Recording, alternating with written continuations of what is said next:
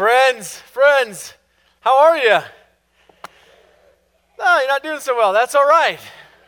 I'm doing well. I'm excited to be here. My name's Thomas. If we haven't met yet, I get to be on staff here at the Erie campus, and it's a joy for me to open up God's Word. We are in a series in the Old Testament around God's epic, historic account of God freeing His people from a place of bondage in Egypt and bringing them to a place of promise.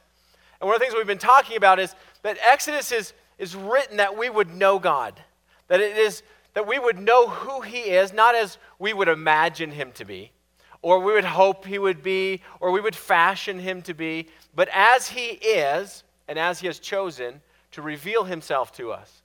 And so the study of Exodus is to study the God who makes Himself known, because He desires that you and I would know Him, that we would know who He is.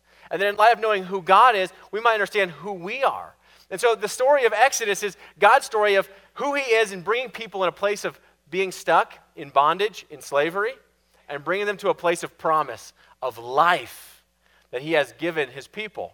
And so we're kind of in the middle of the story, kind of in the beginning part of it. They're still in Egypt. They haven't broken free from Egypt quite yet. But if you remember the last few weeks, we've been looking at as God set up the scene, as God has been revealing to us in His story of what His plan of deliverance is. That God has been on the move. That God is the one who has heard and has seen, and He knows He's intimately acquainted with His people's sufferings and hears their prayers and their cries. And it's the God who hears and sees and knows that's now showing that He's on the move. And He has called to Himself a man named Moses, His chosen instrument to bring freedom to His people out of Egypt to this promised land. And we see the reluctance of Moses last week in which God is showing Moses what He has set him up for.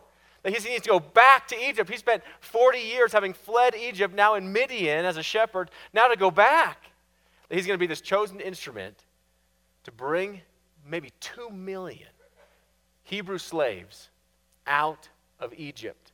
And Moses is reluctant to believe this, but eventually Moses does believe, and the first instructions that God gives Moses is to return to Egypt and to tell the leadership of Israel, gather the elders, and show them the signs and wonders that I have shown you, and tell them what I have told you, that I hear and I see and I know, and I'm on the move to bring you out of slavery into freedom.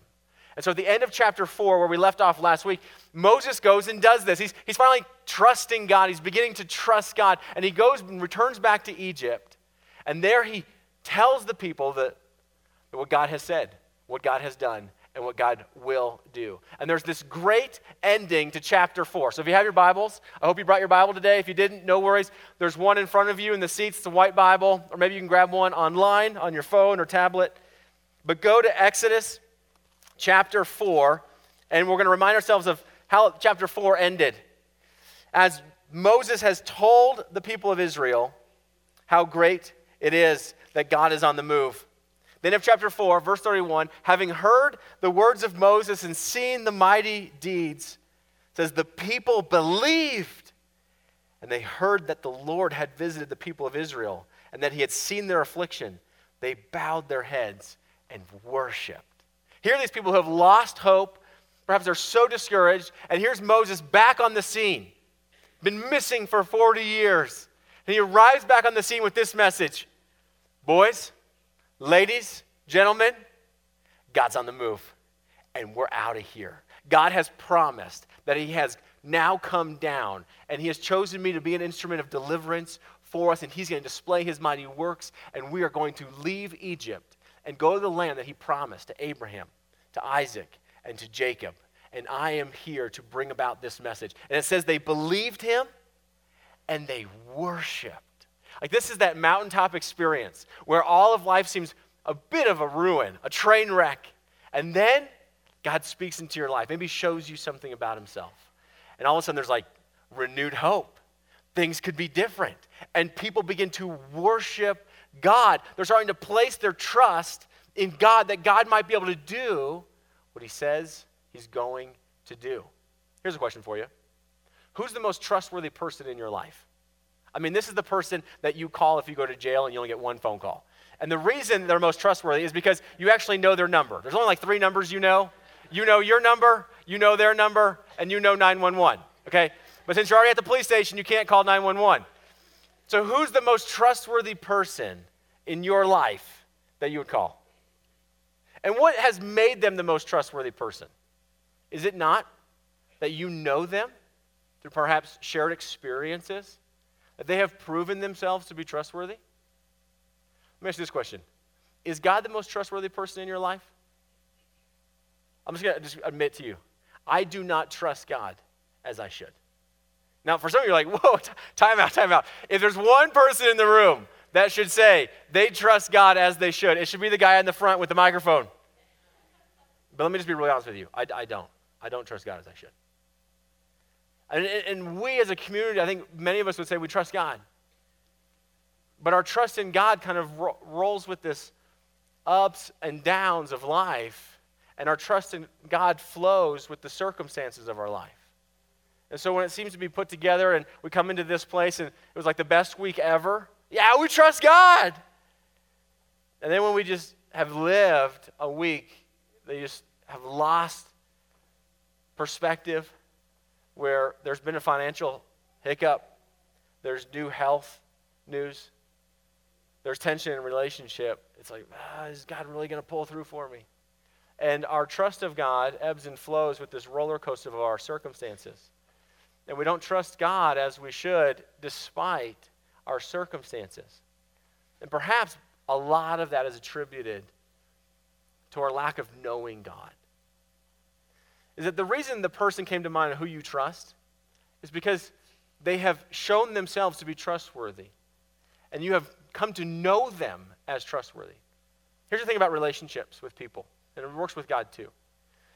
Trust is probably the essential quality of a strong relationship, is it not?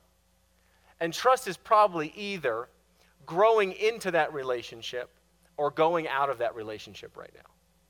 It's either growing into that relationship as you get to know more and more and more about a person. Think about when you were first married, you trusted your spouse, and then as the years have gone on, either trust has grown into that marriage through knowing that person more and more, or has gone out of that marriage because you know that person more and more.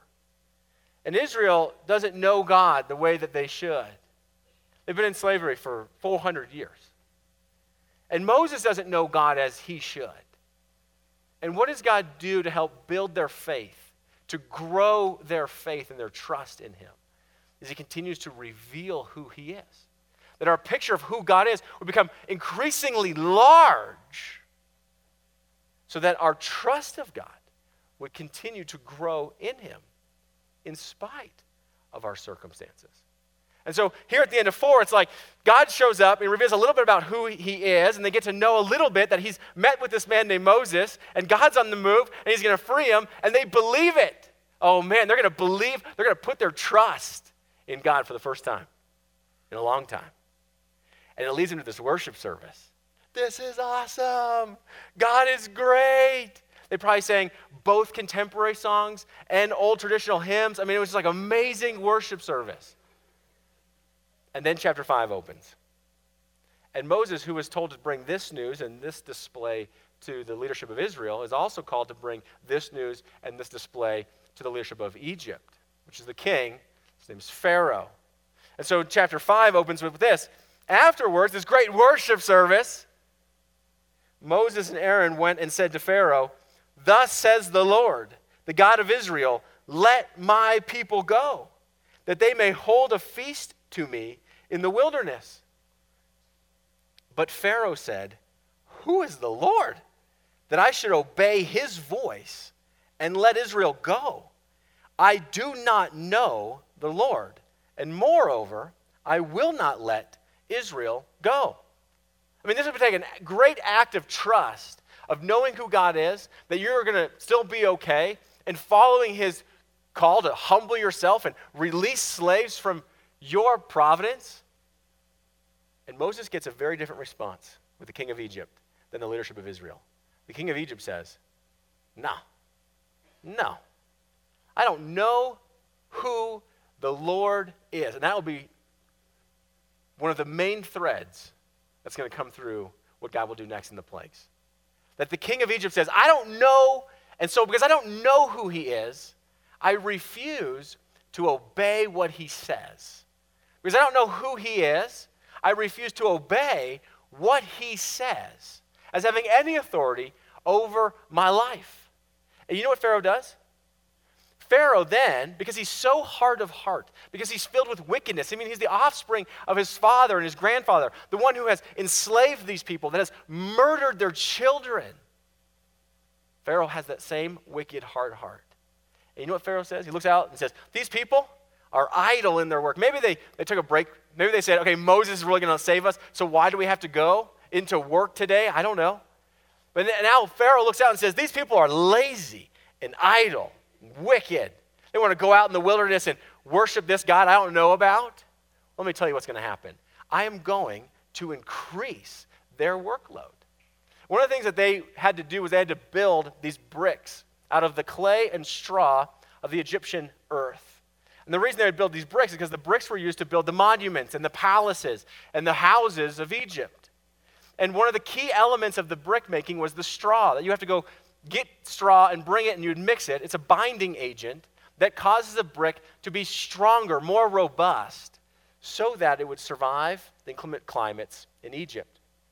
Now, the straw was historically provided for their brick making. And in order to make their labors harder, this Pharaoh, receiving this word, says, no, I'm doubling down on what we've been doing. And I will increase their burdens. And things will now get worse for them because you have spoken up and told me that there's a God who wants to free them. And so now they have to go get their own straw. And the people cry out, how is this possible? How can we gather our own straw? And the taskmasters and the foremans come before Pharaoh himself and cry, their burden is too much. Because Pharaoh has said, you have to go gather your own straw to make the same amount of bricks as you did days before. And so now the burden is longer, greater. And after they meet with Pharaoh, and Pharaoh rejects their cries, and says, no, you keep going back out there, and you do what I say. I own you. They leave the presence of Pharaoh, and they pass by Moses and Aaron, who they had just heard that God was going to free them, and they had a worship service with him. Now they pass Moses and Aaron, and they say this. They met Moses and Aaron, who were waiting for them as they came out from Pharaoh, and they said to them, the Lord look on you and judge, because you have made us stink in the sight of Pharaoh and his servants, and have put a sword in their hand to kill us. Like, Moses, you showed up, and we believed you. We trusted you. We trusted God, maybe for the first time in a long time. And we started following, and it's gotten nothing but worse. It's got nothing but worse. Now Moses doesn't say, go, but okay, it's all according to the plan. Don't worry, we can trust God. Now here's Moses, and Moses is feeling something very similar. Here's what Moses says. Then Moses turned to the Lord and said, oh Lord, why have you done evil to this people? Why did you ever send me? For since I came to Pharaoh to speak in your name, he has done evil to this people, and you have not delivered your people at all. You failed. Isn't it kind to know that God will allow us to come and be honest with him? Like, he's a big God that lets us beat on his chest and say, this is not how it should be. It's also helpful to know that when we begin to follow God, things often get harder. They just do. And this idea of come to Jesus, follow Jesus, and everything gets better and easier for you just isn't true. You sit in this service and you hear that God wants you to be free from some of the bondage that you're in with habits or relationships. And in order to do that, you have to make a confession to a loved one, a spouse, a family member. You have to let your boss know about something that's been going on, things that you've been stealing or habits that you've been having. And then in this confession, now there's a rippling in your relationships, and perhaps you have to go do new activities, and you find yourself in counseling, or you find yourself in rehab. And what happens? Life is all of a sudden a lot harder. And you're thinking, that's the last time I listened to God, that he would say, come to me, confess, open up, Let God come into your life and show you the way to freedom. And I did that. And nothing but more hardship has come my way. How does God answer? Does God say, yeah, I blew it. I couldn't do it? No, in chapter 6, it's the next verse, verse 1. He listens to his people. He hears Moses out. And then he's going to remind Moses of who he is, what he said. That Moses has somehow forgotten what God has made known about himself according to the plan that he had given to Moses. This was how people were going to be set free. And so verse 1 says, "But the Lord said to Moses, 'Now you shall see what I will do to Pharaoh. For with a strong hand he will send them out, and with a strong hand he will drive them out of his land.'" Moses, now you're going to see what I told you I was going to do. You have forgotten who I am. You have forgotten what I've said and what I've promised. Now you will see what my sovereign hand will do in carrying out all the plans and promises that I have already told you. And so now we're going to put things into action as I told you we were going to in the very beginning. There was no reason for you to lose trust, lose confidence, and lose faith in me. Despite the circumstances, I want you to know me, know the things that I have said, that you would have confidence, despite what's going on, that I am trustworthy, that I am good, that I am faithful to accomplish all the things that I've promised you. So let's remind ourselves, what has God told Moses about the Exodus, of what to expect when he returned to Egypt, that Moses has forgotten about God? Let's go back to Exodus chapter 3. Exodus chapter 3, we'll start in verse 19. This is God speaking with Moses out in Horeb, giving him the plan of calling him and going to send him, commissioning him back to Egypt. This is what God told Moses before he ever returned. "But I know that the king of Egypt will not let you go unless compelled by a mighty hand. I know who Pharaoh is. I know the hardness of his heart. And he will not listen to anything unless a greater, stronger authority displays himself in his life. And so I know, this is what I sovereignly know, that the king of Egypt is so bent on wickedness that he will not go unless compelled by a mighty hand." Remember what 6 tells us? "Now you will see what I will do with my hand. So I will stretch out my hand and strike Egypt with all wonders that I will do in it. After that, he will let you go." Was he going to let the people go? Right when Moses showed up and said, "The Lord said, we're out of here. We already packed our bags." No. He said, no, Pharaoh's going to be reluctant to that. And he's not going to be convinced unless a display of a greater authority and power is done in his life. And so I'm going to do that with my hand. And then after those displays, then Pharaoh will let you go. Now, Moses, you will see what I told you all the way back in Horeb, what I would do. Chapter 4 reminds us also what God said to Moses. This is chapter 4, verse 21. "And the Lord said to Moses before he returns to Egypt, 'When you go back to Egypt, see that you do before Pharaoh all the miracles that I have put in your power. But I will harden his heart so that he will not let the people go.'" Now, okay, you look at this and you go, okay, time out. God's going to harden Pharaoh's heart so that he won't let the people go? Why doesn't God just soften his heart, making him more compassionate towards these people? And then in his kindness, let them go, release them to go.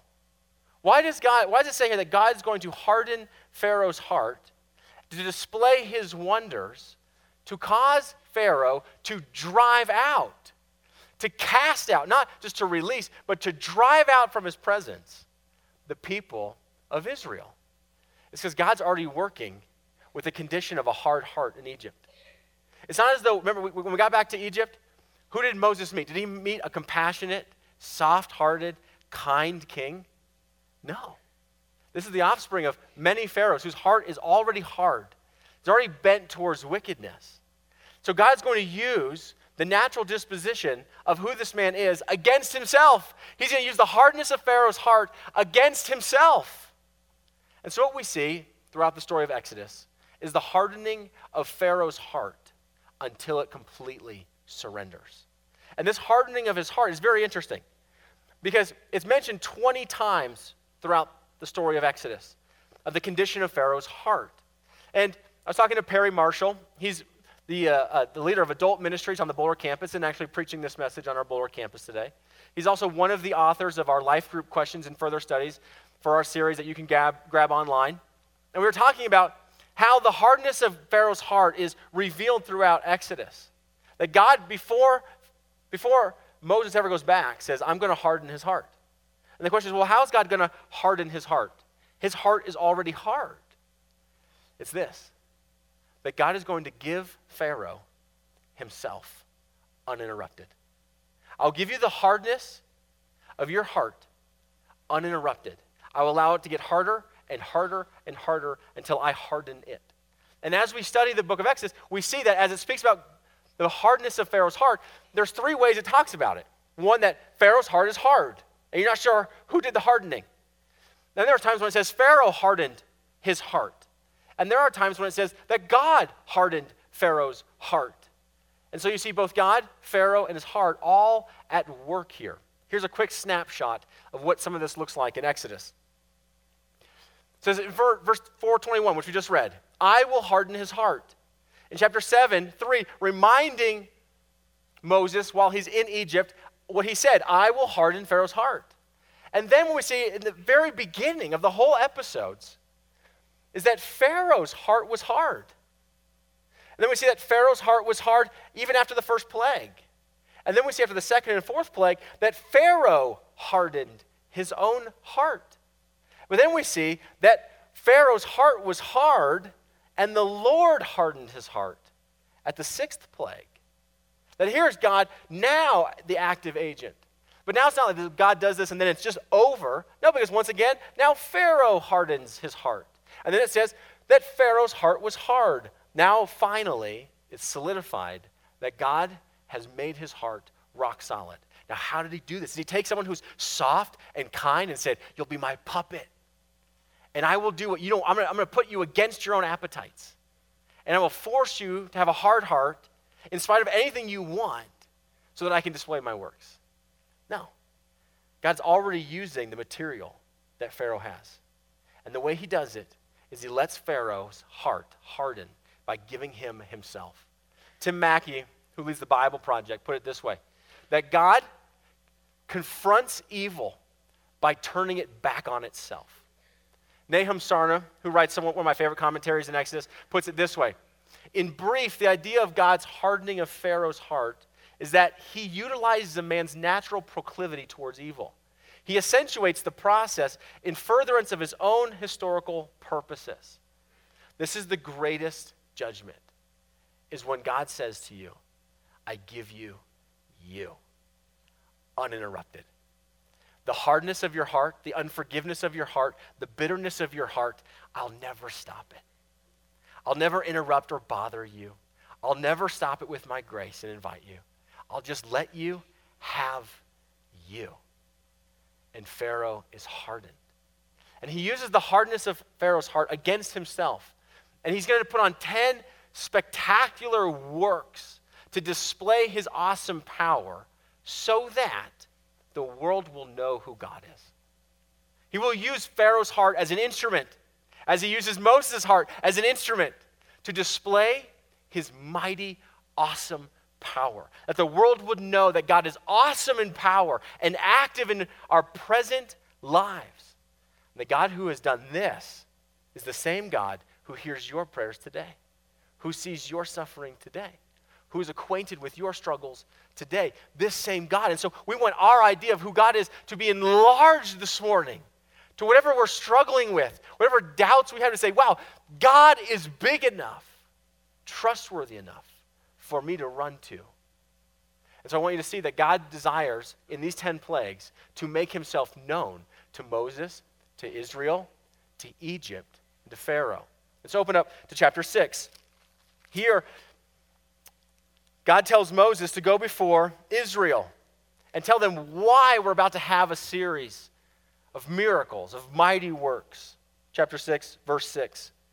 Say therefore to the people of Israel, I am the Lord, and I will bring you out from under the burdens of Egypt, of the Egyptians. And I will deliver you from slavery to them, and I will redeem you with an outstretched arm and with great acts of judgment. And this is part of who God is. This is the kind of God who has heard and sees and knows. He's the God who is a deliverer. He's a redeemer. He's also the one that makes right and fitting judgments on wickedness and sin, wherever he sees that. If it's in Egypt or amongst his own people, God is the God who brings right and fitting judgments.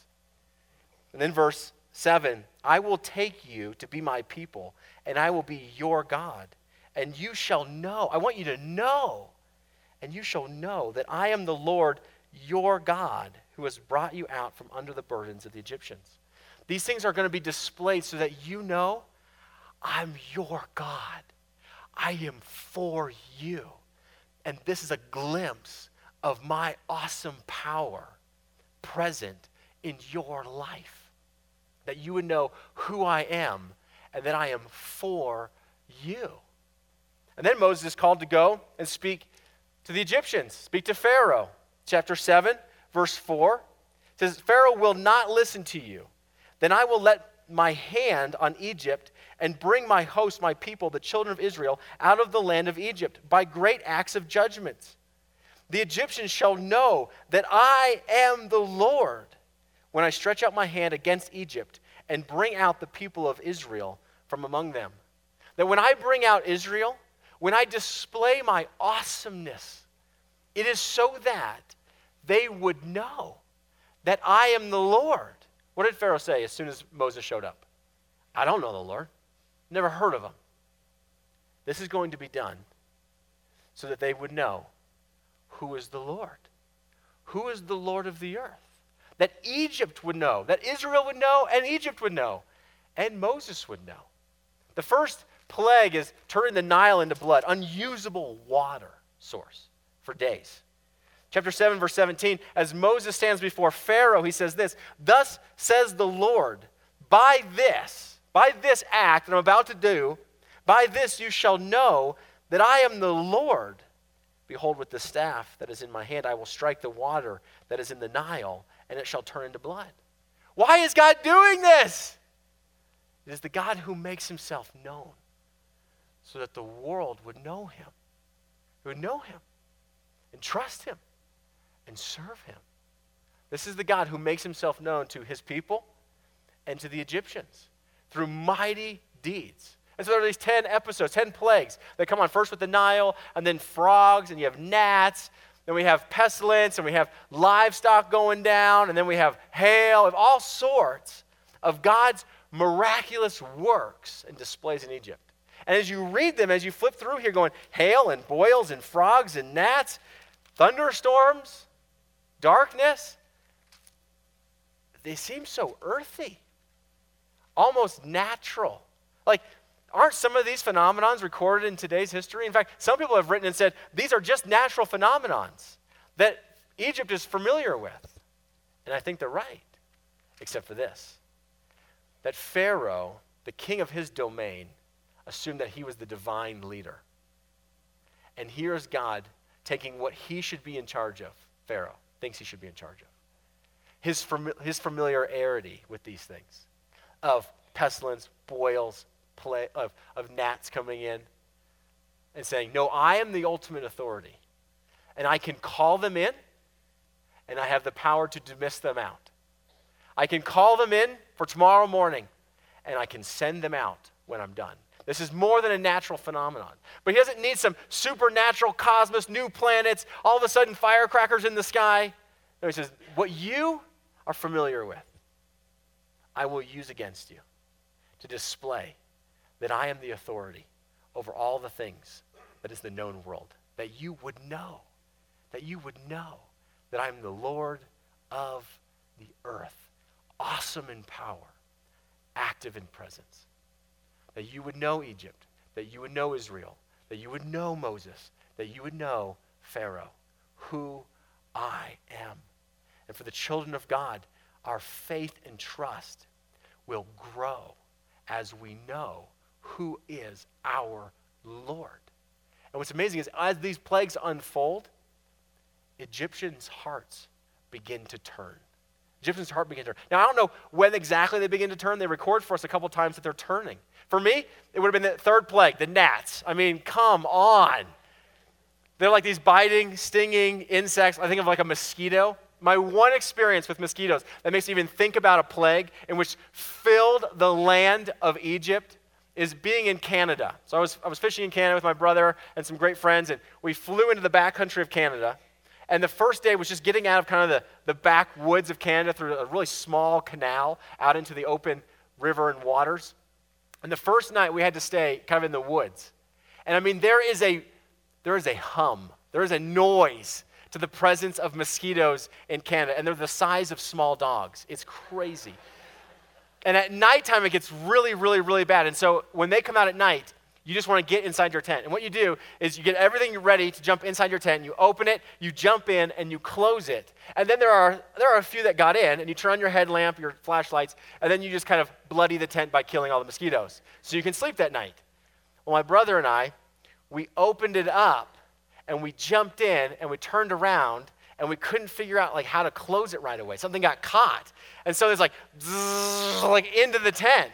So we finally zip it up, and it's hopeless, right? Like, they're in there with you. And then we said, well, turn on your headlamp and your flashlight, and we'll kill them. The flashlight's in the bag outside the tent. And so for the next 45 minutes, all we could do was kill every mosquito as it landed on us. In our ear, in our nose, on our eyes. You were just smacking yourself. And you're just bloodying your face. And I'll tell you, I was going to go insane. Now, that was just 45 minutes. I cannot imagine experiencing one of these plagues. And as Egypt experienced it, their hearts are turning towards the Lord. And as Israel is experiencing it, they are seeing who their God is. And so what we see, I'll show you on the screen real quick. This is Exodus 9. Egypt's hearts begin to turn. And this is after the pestilence had come in, and now there's going to be hail, and it's going to kill all the livestock. And Moses has made this known to both Egypt and Israel. Then whoever feared the word of the Lord among the servants of Pharaoh hurried his slaves and his livestock into the house so they wouldn't die. But whoever did not pay attention to the word of the Lord left his slaves and his livestock in the field. What this shows is that Moses is making it known what God's going to do before he does some of these things. And the people of Egypt are paying attention. They're learning in real time who is the Lord. And some of Pharaoh's servants are beginning to fear the Lord and heed his word and follow him. It's astonishing. After this, there's another plague of the locusts. The locusts come in, they're going to destroy every green plant that's left. And they're going to lay Egypt totally desolate. And swarms of locusts are just terrifying. There are swarms of locusts that have happened here in our own world in the last few months. Back in June, there was a swarm of locusts off the island of Italy in Sardinia that was recorded of locusts flying in and devouring crops.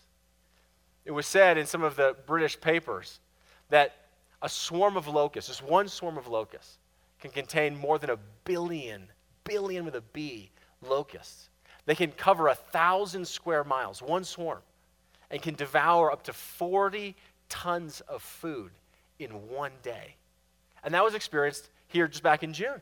This picture is actually off the Horn of Africa, and both of these instances, either in Sardinia or in the Horn of Africa, are right around kind of Egypt. That Sardinia is to the northwest of Egypt, and on the Horn of Africa is kind of down to the south east of Egypt. Encountering this today. And God has the authority to call them in and dismiss them out. And you see that people's hearts are recognizing that Pharaoh's not God. That he might be a scary, wicked, hard-hearted man. But there is someone greater. And that is the Lord, the God of the Hebrew people. And so even some of the magicians and servants of Pharaoh himself begin to talk to Pharaoh and say, you're missing it. Do you not understand? Do you not see what's happening? Can you not figure out that God is the Lord of the earth? This is Exodus chapter 10, after the locusts come in. Then Pharaoh's servants said to him, "How long shall this man be a snare to us? Let the men go, that they may serve the Lord their God. Do you not yet understand that Egypt is ruined? Is ruined. Your hard heart has ruined our country because you do not understand, and you will not submit and surrender to who God is making himself known to be." Many Egyptians will leave with the Hebrew people on their exodus. You know that? I always just wonder, what would that be like to say, man, I've seen the displays of your God, and I've come to know who he is. And if you're following him out to worship, I want to follow too. It is the God who makes himself known because he desires that we would know who he is. Not as we would want him to be or fashion him to be or think that he should be or couldn't be, but who he has revealed himself to be in his words. It's the greatest thing that we would know God. That is what orients us to life. Life seems to be so scattered sometimes, so confusing, disoriented, and you're wondering, what's going on? And apart from knowing who God is, as J.R. Packard would say, it's like going through life with a blindfold. You're constantly struck in the face, caught off guard, because you don't know who the Lord of the earth is. Do you not understand yet? Do you not know? Because of your hard heart towards God, you have ruined Egypt. Pharaoh continues to boast in himself and his own strength. But the prophets tell us, if we're going to boast in anything, if we're going to find our confidence, our trust in anything, it should be something very different than our own strength. Here's Jeremiah chapter 9, verse 23 and 24. "Thus says the Lord, let not the wise man boast in his wisdom, let not the mighty man boast in his might, let not the rich man boast in his riches, but let him who boasts boast in this, that he understands and knows me, that I am the Lord who practices steadfast love, justice, and righteousness in the earth. For in these things I delight, declares the Lord." If there's one thing to deposit your trust in, it's this, that you would know God and understand him. Know that he is steadfast in love, that he is awesome in power, that he is actively present in our lives. This is what we boast in. Not in our own strengths, not in our own resources, not in our own accolades or accomplishments, but in this, that I know God, that I know him, and that he knows me. I know him, and he knows me. That's what eternal life is. Jesus tells us in John 17, eternal life is this, real, abundant, never-ending life is this, that they would know God the Father and the one whom he sent, Jesus Christ, his Son. And that is what we are passionate about, is knowing God. As parents, we want our children to know that the pursuit of seeking and knowing God is of the first utmost importance in their life. This is why we love our Kids Quest department, is that those of you who serve back in Kids Quest, is let the children know who God is, that he's knowable, and to follow him and serve him. King David, he didn't write any parenting books, but he had punctuated moments of good parenting in his life. And one is near the end of his life, when he's speaking to his son Solomon, getting him ready to take over as king and actually finish this work of building the temple that God has left for Solomon to do. And this is what David as a father tells his son of the focus of his life as the king of Israel. This is 1 Chronicles 28. "And you, Solomon, my son, know the God of your father and serve him with your whole heart and with a willing mind. For the Lord searches all hearts and understands every plan and thought. If you seek him, he will be found by you. But if you forsake him, he will cast you off forever." See, Solomon, the most important thing as a king, is not your chariots, it's not your bank account, it's not your accomplishments. It's this: my son, know God. Know God. Know him. He's the one that knows your heart already. He knew the heart of Pharaoh. He knows your heart today. He's the one that knows all hearts. And he desires that you would know him in such a way that if you would seek him, he would be found by you. Anyone who seeks God will find God because he desires to be found. But if you say, forget him, forsake him, my heart will not know God, then he will give you you and let you have you forever. He'll cast you off forever. We want to be a people that seeks after God. When I told you in the beginning that I don't trust God as I should, I'm being honest with you. But that's why I am daily, regularly in his word, saying, God, I want to know more about you. And then I want to know what I know about you. I want to turn it into my prayer life and what I meditate on and what I think about. So what I know about you becomes what I know of you. Personal, in relationship, in experience, in my own life. That despite my circumstances, my trust in you does not follow my day. But my trust in you remains constant. Knowing who God is. Despite the week I had or the week that's coming. This is the hope it is to be a Christian, is that God is known by his son, Jesus Christ. That's how he's made known. And for the Christian, it is to know God through the work, death, and resurrection of Jesus Christ. To follow him means that we know God now and forever. J.R. Packer, the Canadian theologian, writes this great book called Knowing God. Guess what it's about? It's about math. No, it's not. It's about knowing God. It's a great read. So many quotable quotes. But the confidence, the peace of the Christian that we walk with on Monday, that the world doesn't, is this. This is what J.R. Packer says in Knowing God. There is no peace like the peace of those whose minds are possessed with full assurance that they have known God and God has known them, and that this relationship guarantees God's favor to them in life, through death, and on forever. And on forever. So here's the question. Where are you needing to trust God in your life? Where are you needing to trust God in your life? And on the flip side of that, what is it you need to know about God that makes him more trustworthy to you today? What is it you need to know about him? Maybe you don't know. You just come before the Lord and say, Lord, I don't know what I need to know, but I want to. And so I seek it. I want to know it, that you might be found. That as I grow in knowing who you are, I grow in trusting who you are in spite of my circumstances. Your awesome power displayed actively in my present life. That's what we want to know. That's what we want to be, is people who know God and trust him. Let's pray. Father, I thank you that you are a God that's knowable, that you are a God that is present. I love you, God, because you are awesome in power. And you are beyond us, and yet you are so near. Father, there are so many of us in this room that need to know that you are trustworthy and good right now. And so, Lord, I pray that there might be even a small glimpse of who you have made yourself known to be in Exodus that will help them have confidence, being the same God in their life today.